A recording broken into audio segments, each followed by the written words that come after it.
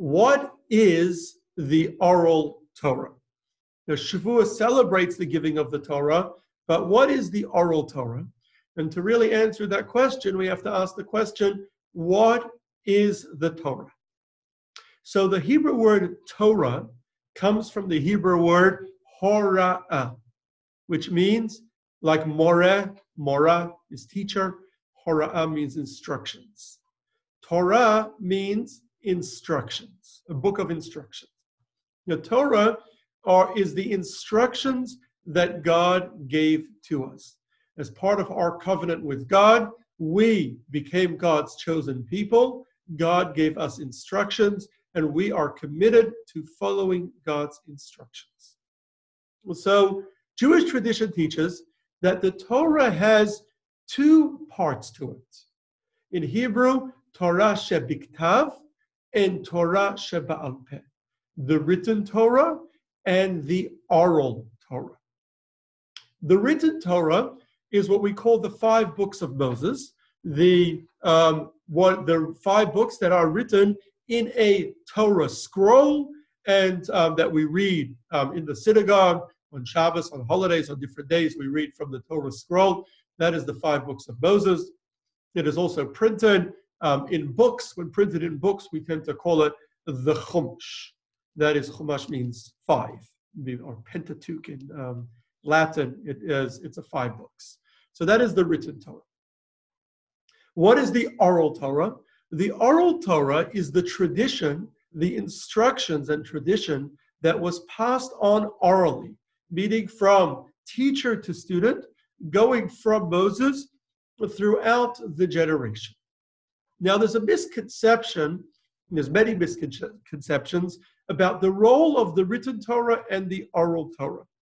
Often people think that the written Torah came first, and then the oral Torah was Moses' commentary or explanations on the written Torah. But it's actually incorrect. The truth is the other way around. The way the Torah was given is as follows.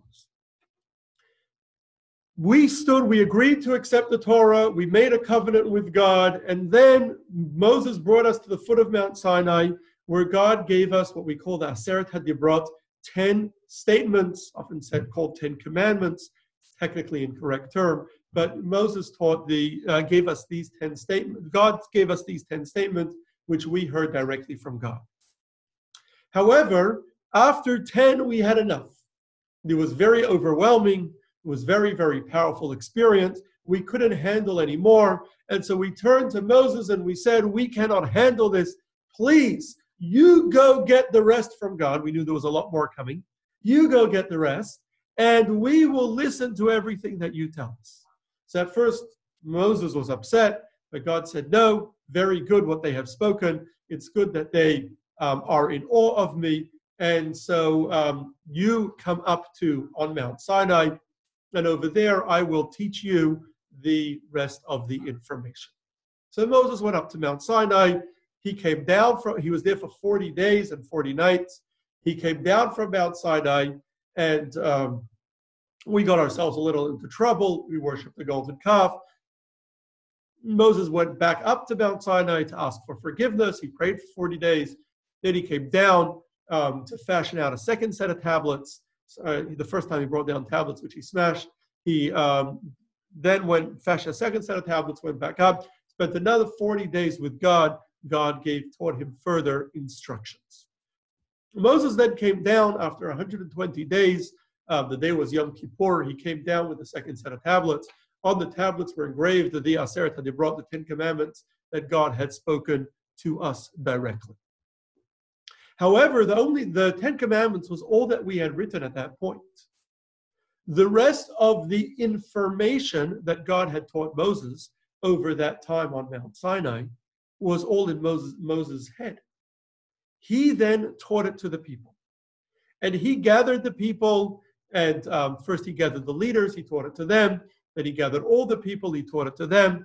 With his father-in-law Yisro's help, he created a hierarchy system to disseminate and to teach the Torah.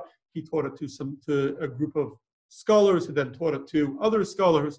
who taught it to others. Eventually, it was taught to everyone in that way, all of Israel, 600,000 adult men, and all the people that way all studied the Torah.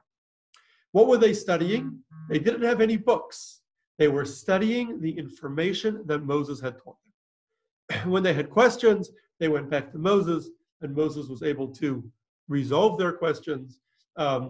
If he didn't know the answer, he would go back to God directly and ask the question. God would resolve the question. Over the next 40 years, as they traveled through the desert, God gave Moses more instructions, came over time under different scenarios. God gave Moses additional information, which Moshe then taught the people. So for the next 40 years, the people were in the desert. What did they do most of the time in the desert? They studied the Torah. What was the Torah? The instructions that they were given. They had no books. They were simply memorizing all the instructions that Moshe had taught them. All the people were studying it, analyzing it, memorizing it, making sure that they knew these instructions. It was only at the very end of Moses' life, after 40 years of teaching Torah to the people, and the people were now very familiar with the Torah. After 40 years, at the very end of Moshe's life, God tells Moshe, write down the information that I give you, the Torah. And Moshe writes down, we believe dictated by God, word for word, letter for letter. Moshe writes down the 5 books of Moses, as we have it, in a Torah scroll. And he gives this to the people, and he tells them to copy the Torah scroll. All the tribes all copy the Torah scroll. The original scroll is left inside the Ark of the Covenant, which sits in the Holy of Holies in the temple, and the people continue to copy the Torah scroll. However, the Torah scroll was only a documentation of all the information they already had. It didn't have all the information they were given. The Torah scroll is pretty big. It's almost 80,000 words. But it didn't include all the information they were given. It rather included the information they were given, but only cryptically. It was a cryptic document including the information they were given. It was a document that told many of the stories and gave many of the instructions, but a lot of it was unclear. And a lot of the details were not written down. However, they were taught, Moshe taught them a system called the 13 midot, or the 13 keys to decipher the Torah. And essentially, the written Torah was written in code. And Moshe said, if you want to find all the information that you've learned for the last 40 years, if you want to be able to find it in the written word, it's not all spelled out in the written word. You have to use this code. And using this code, using these keys to decipher the code, you'll be able to find all the information that we have learned within the written Torah. And that's what they began to do. They began to study the code and read the written Torah with the keys that Moshe gave us, using it to try to decipher and find the information that we had already known. So therefore, we don't read the written Torah to discover God's instructions. After all, God's instructions came first before the written Torah. Rather, we study the oral Torah, the information that was taught to us, to discover God's instructions. We use the written word to find how the written Torah documents God's instructions. Now, there were times when we were unsure about different laws, and we would use the written Torah with the keys of deciphering it to clarify certain instructions. Most of this was done in the early days of Judaism. Today, we have done enough decoding, and it is no longer necessary. And most Torah study no longer involves decoding the written Torah, but is almost always studying the existing oral Torah. So again, we do not study the written Torah to find out God's instructions. Rather, we study the oral Torah to find out God's instructions. We read the written Torah to see how God's instructions were cryptically recorded in the written Torah. Bart, you had a question? Yes. Is there any relationship between the 40 days and the 40 years? I don't believe so. Okay. Not that I know of. There's a relationship between the 40 years and the 40 days that the spies spent in the land of Israel. So the spies spent 40 days in the land of Israel. That's why they spent 40 years in the desert. But I don't know if that's connected to Moses' 40 days. Okay. I have Is there any other questions before we go further? I do. ahead. Two things. Is you said that the Israelites or the Jews heard directly from God, that God actually spoke to them? Yes. Vocal? Yes, that's a fundamental belief in Judaism, if not the most fundamental belief in Judaism. That God spoke so to all of what- our ancestors. They heard his voice? They Was it heard like God's that? voice. Yes. Yeah, I'm muted. Well, I'm sorry, I didn't hear you. Yes, they heard God's voice. Okay. Is They any heard God's voice. description? Is there any So- description of what his voice sounded like? That's a very good question. There isn't, to briefly answer it, because I don't want to leave such a question hanging. To briefly answer it, we don't believe that it was the Torah says it was a very powerful voice. But we don't believe that it was a regular physical sound that we hear with our ears. It was rather a spiritual experience, similar to the experience of prophecy. Yeah. Only that currently we don't have the ability to definitively experience spirituality and be certain that we experienced it. However, God has that ability to give to people to experience spirituality and be certain that they experienced it, just like we can experience material things or sound or sight. So when prophets have prophecy, they have a positive or a definitive spiritual experience that they are absolutely certain, like sight or sound, that they have experienced. We all as a nation have prophecy. And we stand out, the Jewish people as a people, we are the only nation ever in history to have claimed to have all had prophecy. So we all had that prophecy, the entire people. Rabbi? Exactly what that experience is like, it's hard for us to know, since it's an experience that's impossible for us today. Okay. So it's hard for us to describe, but we do know that they experienced it because they described it. And we've always known throughout our history that we've had this experience. Don, did you want to ask something? Or was this someone else? Oh, Yes, sorry, yes. Louis. Yes. Rabbi? Yes, Louis. So the Talmud and the oral Torah, are they the same? I'm going to explain it in a moment. Very good question. Very good question. Where does the Talmud fit in? That's an excellent question. But before we get to that,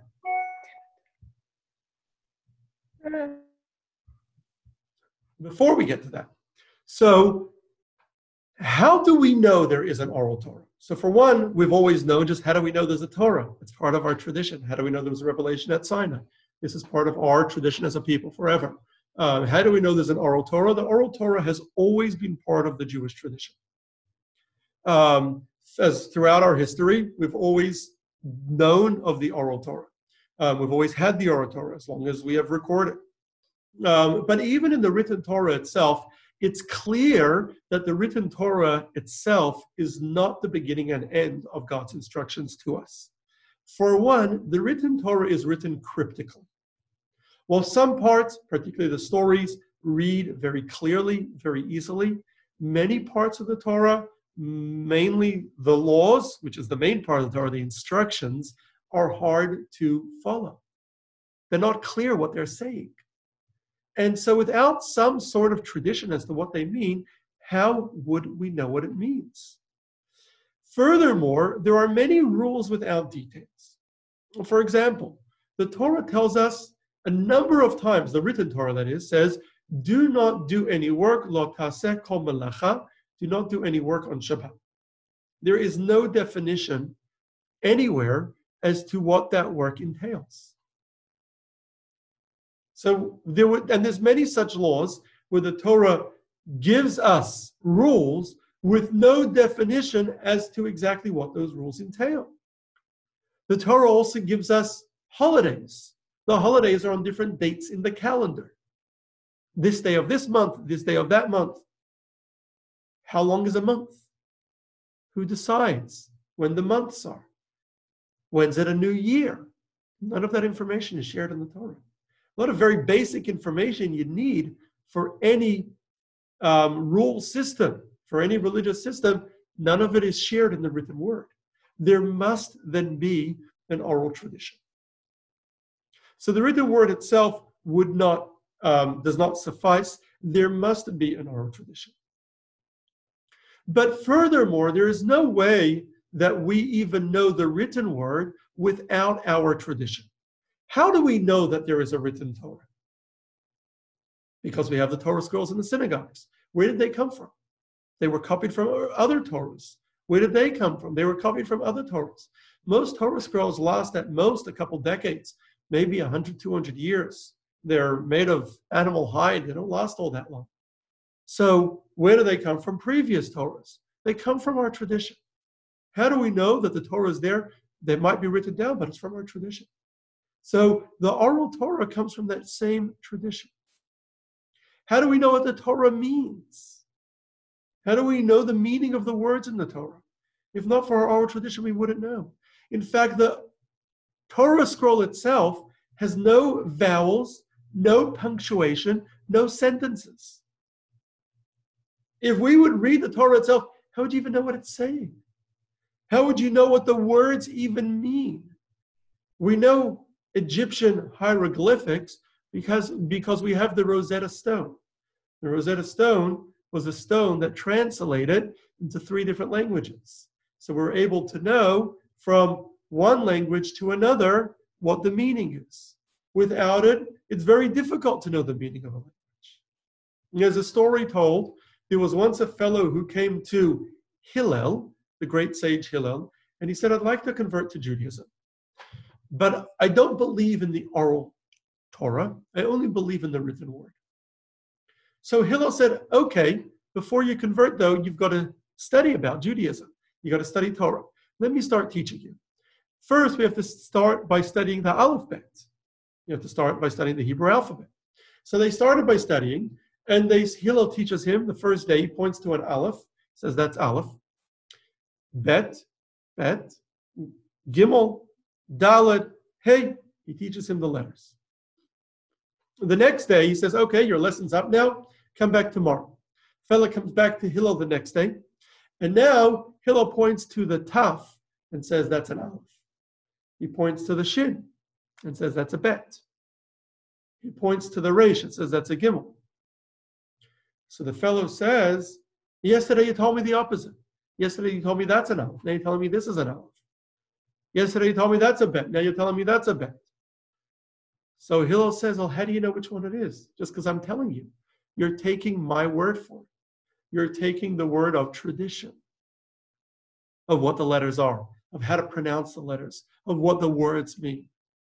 Once you're accepting tradition, take our entire tradition, including the oral tradition.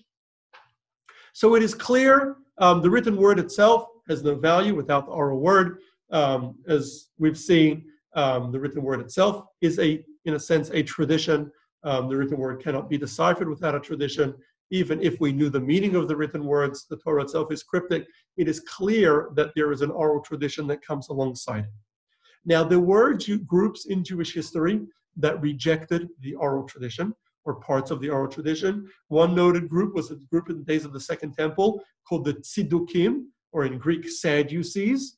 But having rejected most of our oral tradition, they had no choice but to create their own complex system of commentary to decode and figure out what the written word was saying. Because otherwise, how do you have a calendar? How do you have holidays? So they needed to still create their own system. Without some sort of system of commentary, the Torah makes no sense. So even groups that rejected our oral tradition still had to create their own. So we do believe in the oral tradition, and as we've said, the oral tradition is not a commentary or explanation on the written word. To the contrary, the oral tradition came first. And the oral tradition is our Torah. The written Torah is a document that cryptically documents our oral tradition. We study the oral tradition to know the oral Torah, to know the instructions that God has given us. We study the written Torah to find how the oral tradition is documented in the written word. Why did God give us an oral Torah? Why didn't he just have Moses write it all down? Why did he give us an oral Torah? So firstly, there simply was too much information to be written down and be passed down accurately. The Torah itself, the 5 books of Moses, is almost 80,000 words. That's a pretty big book to write by hand, written in the Torah scroll. Every word in the Torah scroll must be accurate. Every letter must be perfect. If one letter is erased or scratched, the whole Torah is not kosher. Well, the written Torah is a cryptic document. If you would write down the entire Moses would have written down the entire oral tradition, it would have been many, many, many, many times that. It would have been many, many, many, many Torah scrolls. Having so many Torah scrolls, writing them all down and keeping them accurate generation to generation would have itself been a very, very difficult task. But furthermore, the written word itself, taking a book and reading a book, it's essentially a dead book. In other words, if you take a book, 2 people read a book, everybody reads the book and understands it exactly the way they want to understand it. Everyone's going to read it and understand it differently. No 2 people understand it the same. So if you write something down in a book and people are reading it, anyone can read it. Anybody who understands the language, anybody who knows how to read and understands the language will read it. And anyone can come up with a different understanding for what they read. When it comes to an oral tradition, though, it has to be taught from teacher to student. The teacher explains it to the student so to make sure that the student understands what the teacher is saying. A book doesn't explain it so that you understand what the author is trying to say. You may understand it differently than the author intended. A teacher, though, explains it to their student and sees and he gets feedback from the student and can be certain that the student understands it accurately. So in order to accurately pass down information from one generation to the next, a written word is not enough. Because then every generation will come with a different understanding. You need an oral teaching. It needs to be taught from teacher to student in order that the teacher can make sure the student understands it properly. And people are often concerned that the oral tradition can get corrupted over time. We know the game of broken telephone, where you pass on information, and over time, it gets broken. You pass on a sentence from one person to the next, and over time, it gets broken. So people are often concerned that the oral teachings will get broken. The truth is, though, that if you played a game of broken telephone with a written word, in other words, where every person along the line had to not whisper the sentence to their friend, but had to copy the sentence written by their friend onto another piece of paper, there would be even more mistakes.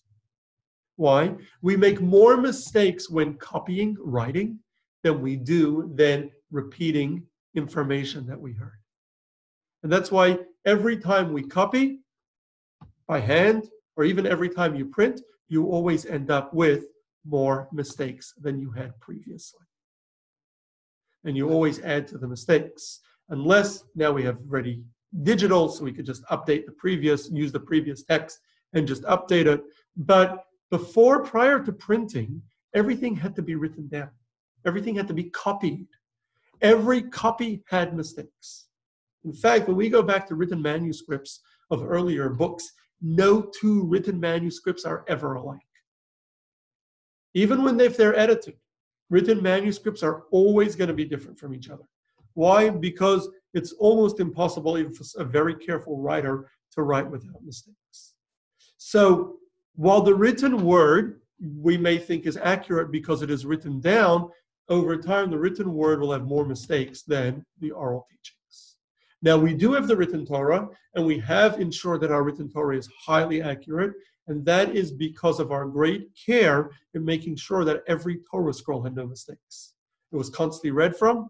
We knew the Torah ourselves, we knew it well, and if we found a mistake, the Torah scroll would be it had to be fixed immediately before it was used again, and if it couldn't be fixed, it would be buried. So we were not allowed to have a Torah scroll with mistakes. We're forbidden from having a Torah scroll with mistakes, with any word erased, with any part erased. Every Torah scroll has to be 100% accurate. So we are very, very careful with writing the Torah scrolls. It's only 80,000 words, so it was doable. But with the vast oral tradition, if it would all be written down, there would be mistakes. Indeed, at a later point, as we're soon going to see, our oral tradition was written down. And in the oral works of the oral tradition that were written down, there are a lot more variances in readings than there is in the written Torah. In other words, if you take a book of the Talmud or the Mishnah, there are many variations in readings based on different manuscripts because of mistakes that crept up over time. So those are all a number of reasons why God gave us an oral Torah. It'd be too big if it was all written down. The written word is dead. In other words, every person that can understand it differently, as opposed to the oral teaching that is passed from teacher to student. And the teacher makes sure the student understands it properly, and also the written word is full of mistakes. But the most important reason, and what appears to be from the Midrash, the primary reason why God did not write down the entire Torah and only told Moses to write down a cryptic version, but the rest remained oral, was so that the Torah remains exclusive property of the Jewish people. God knew that one day other nations will copy our Torah. They did. And they will try to. They know that Torah is the greatest, wisest book, most brilliant book out there, the best book out there. They will try to copy our Torah. And knowing that God said only the written word is going to be copied, it's only a cryptic document, they will think they have our Torah, but they won't really have it. The oral Torah they will never get because it's passed on from generation to generation. And indeed that happened.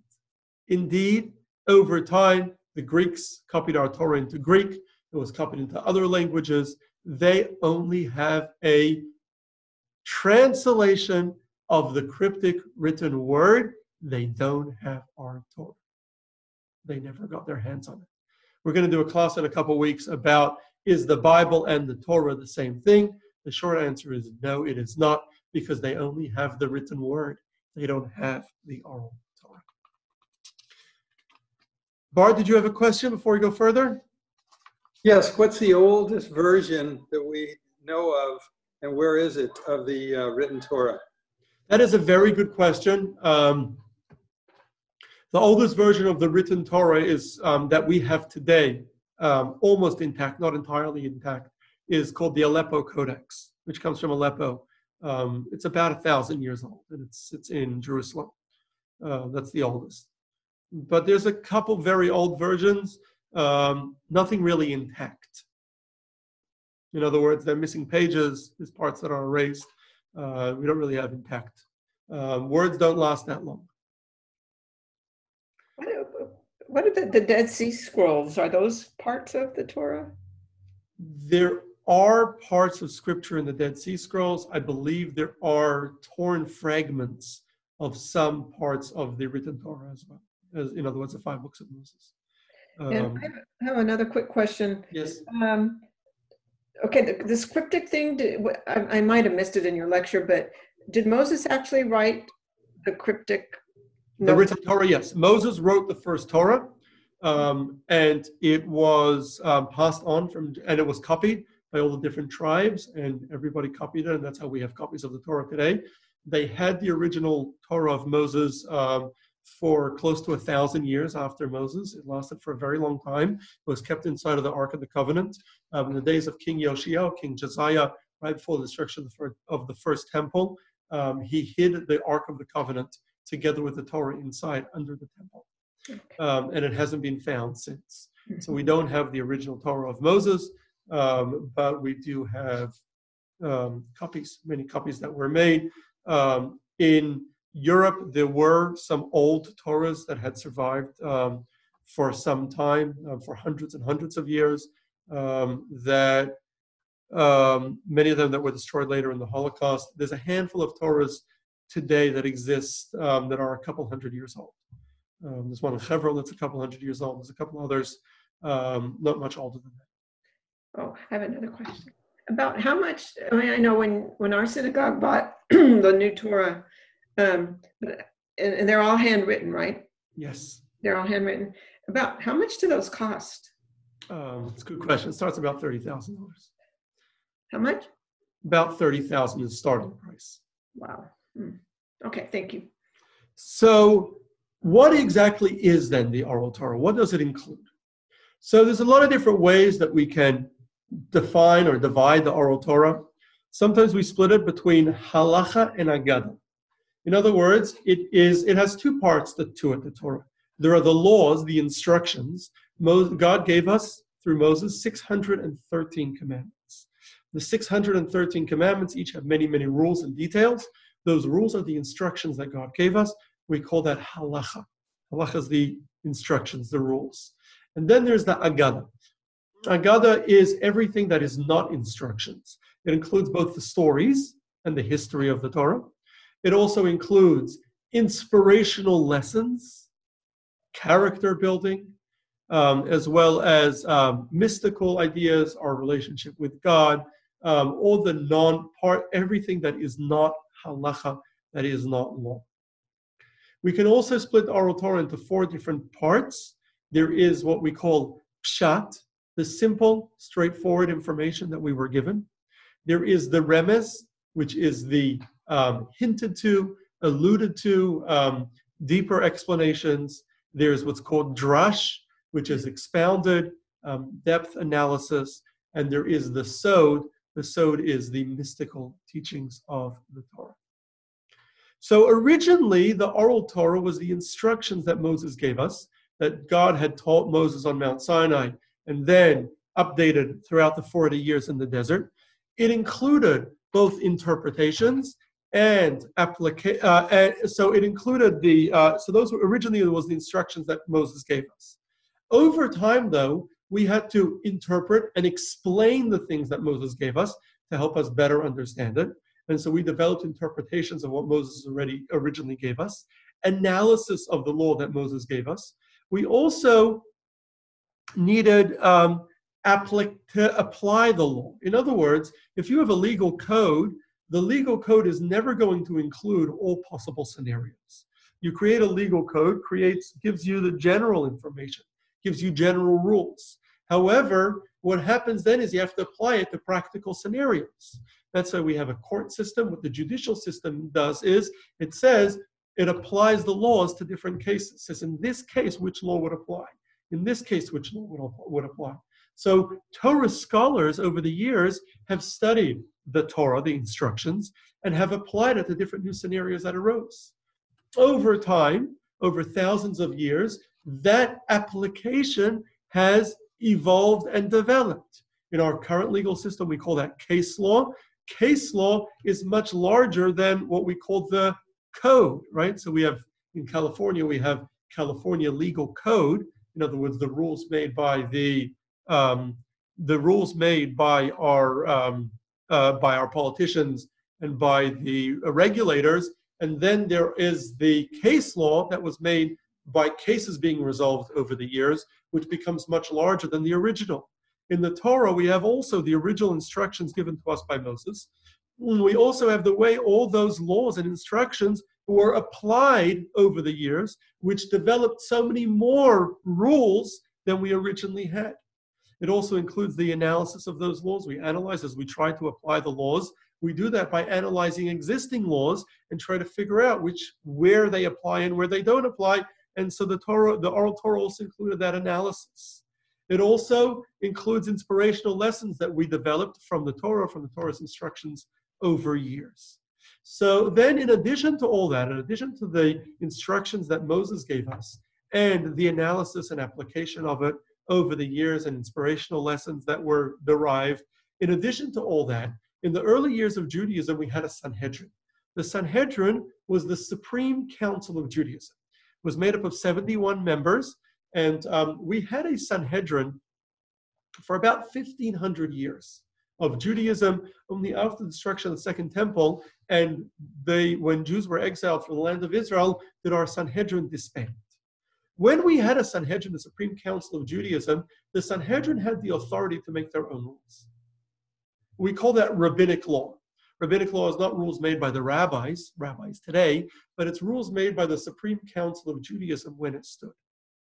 Most rabbinic law, most of the rules were made in the early days of Judaism, by the days of King David or King Solomon. In other words, in the first 400 years or so of Judaism. We're now 3,000 years, over 3,000 years in. So close to 3,000 years ago, or more than 3,000 years ago, is when most of the rabbinic law was actually made. So the rules made by the Sanhedrin, by the Supreme Council of Judaism, is also included as part of the Torah, part of the instructions, because the Torah says to follow the rulings made by the Sanhedrin, by the Supreme Council of Judaism, follow their rules that they make. And so it's also part of Torah then. So Torah also includes the rules made by the Sanhedrin. So over the years, therefore, because of the extra laws that were made in the early days, the interpretations, the application of the law, the inspirational lessons, the commentary, the analysis, over the years, the Torah grows and grows and grows. And so the oral Torah grew and grew and grew over the last 3,000 years. At a certain point, the Torah was very, very large. And it was very hard to retain orally, and so they began to write it down. The first major work of the oral Torah that was written about the year 200 in our current counting. And the first work that was written was the Mishnah. The Mishnah was a work, we once did a class on the Mishnah. The Mishnah was a work of 63 booklets split into 6 sections that cover all the different rules of Judaism, and essentially covers, it's a somewhat cryptic work that covers all the basic laws of the oral Torah. Later, the most comprehensive work, other works of the oral Torah were written down. The most comprehensive work of the oral Torah that we have today, the largest and most comprehensive, is what is called the Babylonian Talmud. We did a class about a year ago on the Talmud explaining exactly what it is and what it's about. The Babylonian Talmud is a massive work. It's 37 volumes, some larger than others. It's a massive work, and it's the most comprehensive work of our oral teachings. There are many other works that were written down during that period. This is in about the 200s, 300s. There is the Tosefta, which is an expanded version of the Mishnah. We have the Jerusalem Talmud, which is an earlier work of analysis that came before the Babylonian Talmud, is a little smaller, as well as we have dozens of books known as Midrash, both halachic Midrash that gives us focuses on instructions, and Aggadic Midrash that focuses on the stories and traditions and life lessons. The same period also, works of our mystical side of the Torah, called Sod, or often referred to as Kabbalah, were written down as well. The main work from that period, from the 200s, is the Zohar, as well as a number of other smaller works were written at that time. In the years since, much analysis has been done on those books as well. There's been commentary, applications of the laws to new scenarios, lessons that have been learned, and over time, our Torah, meaning the oral Torah, has developed into a massive, massive library. So how did we retain the oral Torah before it was written down? How was it passed orally from generation to generation? So in the 1500 years that the Torah was passed orally, the main focus of study was oral. In other words, they mostly focused on retaining the information. Children would essentially memorize. Schools focused mostly on memorization. They didn't focus on analysis until they got older. First, you had to memorize and know all the information. Only once memorized and all the information was known, only then would you begin the analysis and try to better understand it and know how to apply the laws, and learn to analyze it. But first and foremost, they focused on memory. We know that at the time, everything that they learned, every law or group of laws that were learned, had to be learned 101 times, or 100 times. So they learn everything, review everything 100 times. Now, I don't know if you have ever read anything 100 times, but you can imagine that if you read something 100 times, you're not going to forget it very quickly. You'll remember it very, very well. Today, it's hard for us to imagine how they memorize things. But what we know is that places that when people focus on memorization, the memory, like the brain in general, is essentially a muscle. The more you use it, the better it gets, the stronger it gets. People, cultures that focus on memorization are able to memorize, have very, very good memories. They develop their memories young. We in Judaism, actually in schools, we still have a focus on memorization, something that was always part of Jewish schooling. Most schools require memorization of certain parts of the Torah, the Mishnah. We still focus today on memorization. Most schools have most Jewish schools have memorization programs, but something that doesn't exist at all in the secular world of education, because we believe that memorization has to be developed. And memorization, even in the age of Google, is still very important, because you got to know what to Google and how to Google and where to find it. And so memorization is still very important, and we need to focus on memorization. But in cultures that focus on memorization, people have much, much better memories. We know that in times that people did not have so many written works, so many written books, people had much, much better memories. And we can even see this in our own days. We all remember not too long ago, we all had dozens of phone numbers in our head. We knew all of our friends' phone numbers, all of our family phone numbers. We had dozens of phone numbers in our head. And in fact, we probably all still remember all those phone numbers from our childhood or early adulthood, or from years ago. We probably still remember most of those phone numbers. Now, if I ask you for your children's phone numbers, or I ask you for your friends' phone numbers, nobody remembers it. Not only that, if I were to now tell you a phone number and ask you in 5 minutes to repeat it back to me, you almost certainly would not remember it. Because we don't need phone numbers anymore. They're all in the memory of our cell phones. We don't use phone numbers anymore. So we forget, we don't even have the ability anymore to memorize phone numbers. We've lost that ability. It was something that we kept for a very long time because it was necessary. We memorized random numbers and we associated them with different people. Now we don't have that ability anymore because we don't do it. We don't use it. So when memory is used, it is much, much better. It becomes much stronger. So in those days, they focused on memorization. They memorized everything again and again and again 100 times. And therefore, they had, firstly, very good memories. They repeated things again and again to the point that it was normal for every student to know the entire Torah. You didn't continue into advanced studies until you knew the whole Torah.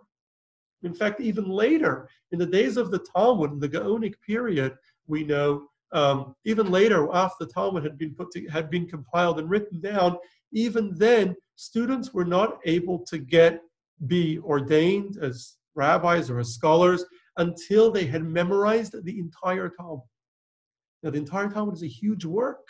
For us today to memorize the Talmud would be extremely difficult.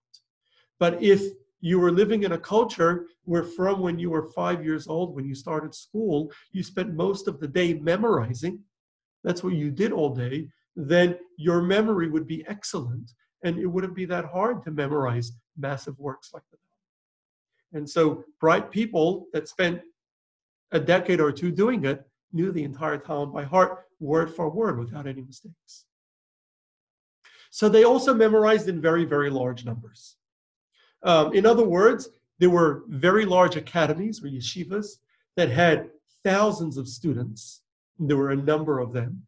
And so if there was a discrepancy, somebody did forget a detail, there were others, hundreds of others or thousands of others that could remind them. And so when many, many people all know the same thing, you're then able to, if someone makes a mistake, other people are able to remind them. And in fact, we know that while discrepancies did arise in very, very small details, in major issues, there was never any discrepancies. Nobody ever questioned, for example, what the 39 prohibitions of work on Shabbos are. There's 39 forms of work. There is no debate as to what they are. Now, the exact classification of some of them and the application of some of them may be debated among Jewish scholars, but what those 39 are is not up for debate whatsoever. There are 5 rules for ritual slaughter. There is no debate as to what those 5 rules are. The exact classification or exactly how to apply them may have been debated over the years, but in the basic rules of Judaism, there has never been a discrepancy. There has never been a debate. Indeed, once yeshivas struggled because Jews stopped living in the land of Israel and Jews were more spread out, and there was persecution, and it was harder for people to spend decades studying. And once they no longer had yeshivas of the same number, that is when they decided it was time to write it down.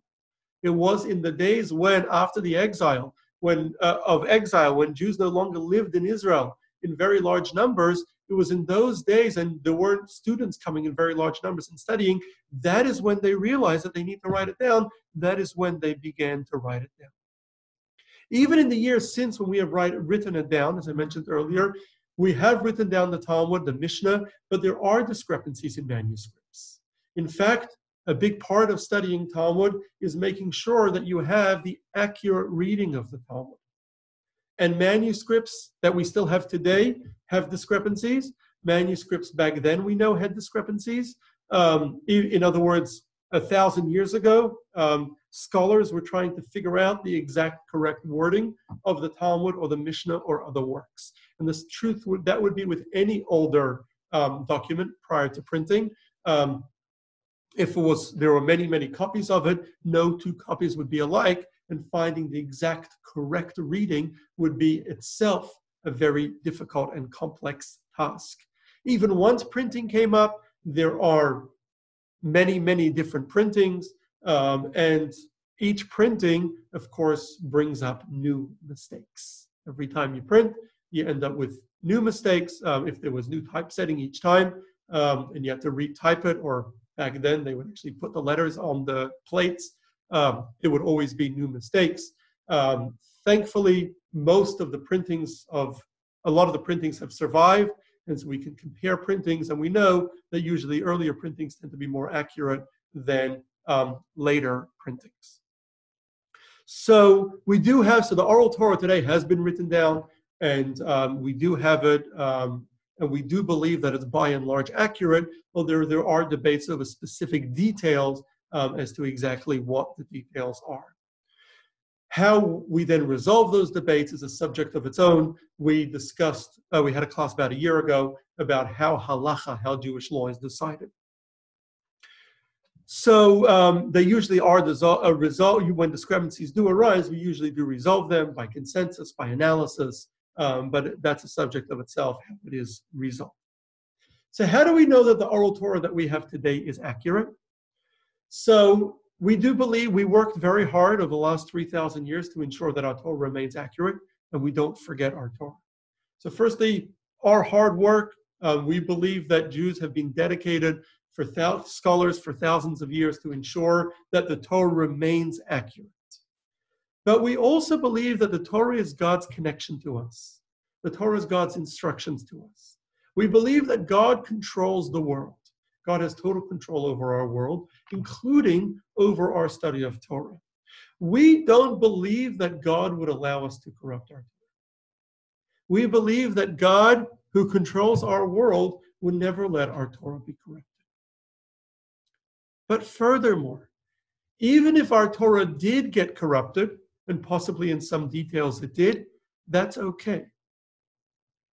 God wants the Torah to follow the way we Jews understand it.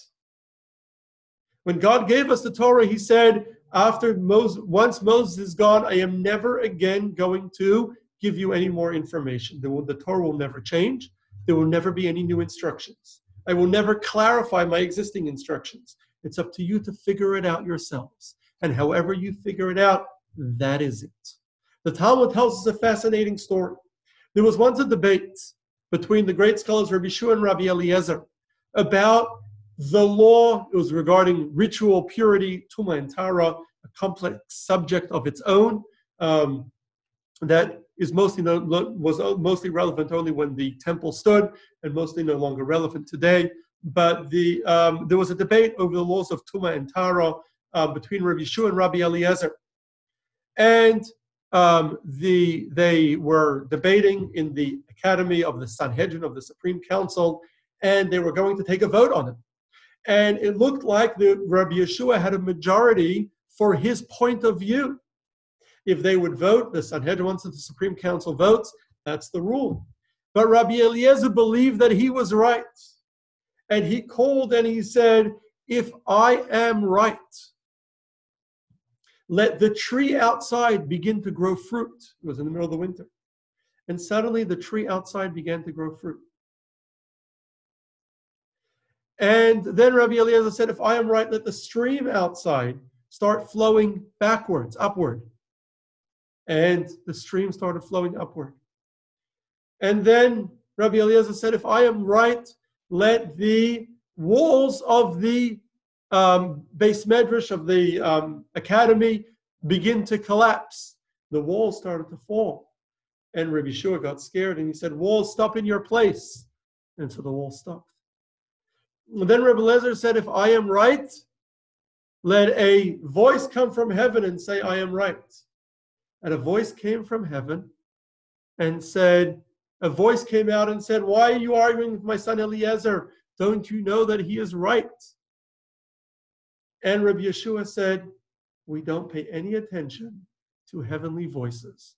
Because once God gave us the Torah, God wants us to decide the Torah on our own. And God promised to never intervene. And so at that moment, they took a vote. And indeed, they voted like Rabbi Yehoshua against Rabbi Eliezer. The Talmud then continues to tell us there was a great sage, saintly individual who lived some generations later called Rabbi Yeshua ben Levi. Rabbi Yeshua ben Levi would often get visited by Eliyahu Hanavi, Elijah the prophet, a prophet from biblical times who had ascended to heaven and became an angel, and often visited different saintly people throughout our history. And so Eliyahu Hanavi would visit Rabbi Yeshua ben Levi. Rabbi Yeshua ben Levi once asked him, remember that story with Rabbi Eliezer and Rabbi Yeshua, how they were arguing and a heavenly voice came and supported Rabbi Eliezer? And remember that they voted against him anyway? What did God say when that happened? So Eliyahu Hanavi, Elijah the prophet, responded and said, when that happened, God smiled and said, Nitzchoni banai nitzchoni. My sons have been victorious against me, have won over me. And what this story teaches us is a beautiful story. The details of exactly what happened and how it happened could be debated, but the story has a powerful lesson that God gave the Torah to us so that we decipher it, so that we study it on our own. Even if we get it wrong, God says that's the Torah, the way you understand it. I want you, Jews, to understand it. You don't have the right to corrupt it. We don't have the right to knowingly throw out the rules or knowingly misinterpret it. But so long as we follow the rules, so long as we follow the way the Torah has always been, we have the right to study it, analyze it, and come to our own conclusions. And God says, whatever you say, that is what the Torah is. That is what the Torah is going to be. So today, to conclude, I'm sorry, I'm a little over time. To conclude, today the Torah that we study is the oral Torah. When we speak of studying Torah, what are we studying? The oral Torah. Even if we were to study the written Torah, we are studying the written, and we read the written Torah every Shabbat. We read the Parsha every week. What are we studying? We are studying the written word based on the interpretations of our oral tradition. In other words, we're studying the oral tradition using just the written word as a base and trying to understand how our oral traditions fit into the written word. There would be no Judaism without the oral Torah. Judaism would make no sense without the oral Torah. It wouldn't exist as we know it without the oral Torah. Any attempt to read the written word without the oral Torah rejects 3,000 years of Judaism, 3,000 years of Jewish history. So when we say Judaism, Judaism is the oral Torah. We don't take the written word and read it at face value. Sometimes I get questions, usually from non-Jews, your Bible says this. Your Bible says that the punishment for whatever it is stoning. Do you stone people? I tell them, I don't read the Bible. We study the Torah. The Torah is our oral traditions. You've got to first study the Torah in order to understand the meaning of the written word. We don't just take the Bible and read it, or the written Torah and read it. You've got to read the written Torah within the context of the oral teachings. You want to really understand the Torah? Study the oral Torah. Study the Talmud, study the Shulchan Aruch, the code of Jewish law that we have today, and the many works of our oral traditions and their interpretations as if they've been explained over the years. Today, our Torah has many, many works. There is today, thanks to modern technology, there is a database that you can purchase of our oral Torah, of the Torah, called Otzar HaChachma. It has over 100,000 volumes. I think now, because of the quarantine, they made it accessible for free. You could go to, I think it's otzarhachachma.org. It's over 100,000 volumes and counting. Now, it's impossible to study the entire oral Torah. In fact, I don't think you could even read the names of 100,000 volumes in a lifetime. But we do need, so while it may take a lifetime to read, we cannot read all of it. The Torah is ours to study. And there are important textbooks, or in other words, important works of the Torah that we should be studying, both the written Torah with our oral commentaries, such as Rashi, or other traditional Jewish commentaries, and the works of the Talmud, and books of Jewish law. And there are no shortage of books, important books that we can read. And given that now this week is going to be Shavuos, it's a time to recommit to studying Torah. And we do that. You can do that by joining our classes, our Sunday morning class, other classes, invite other Jews to join the classes, as well as by studying yourself. Now that we're all in quarantine, we have more time, hopefully, to study. There is so much available. You can go to our website, jccmb.com. There is a huge library on our website of articles, audio classes, video classes that you are able to access. We also have the Chayenu booklets that we distribute. You can we still have them. You can come to the JCC and pick them up. It's essentially a booklet that they put out every week with different interesting things to read on the week. I would encourage you to read. You also can get it at chayenu.org. You can get it at you can get it online and and you can download it on your phone or on your iPad to read it yourself.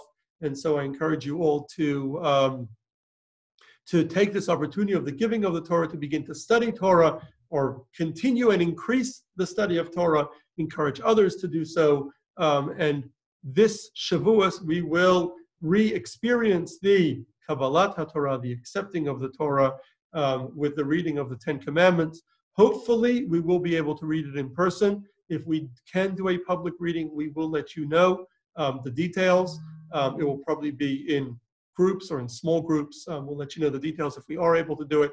If not, I encourage you to read it, or if you're unable to make it, I encourage you to read the Ten Commandments yourself. You can find it in the Torah in the book of Exodus. We will send out an email with details. And I wish you all to, once again, recommit to the Torah with joy and internalize the Torah, and use this opportunity of Shavuos to reconnect to the Torah. Thank you for joining us. Next week we will talk about Samson, the great Jewish leader, and his story.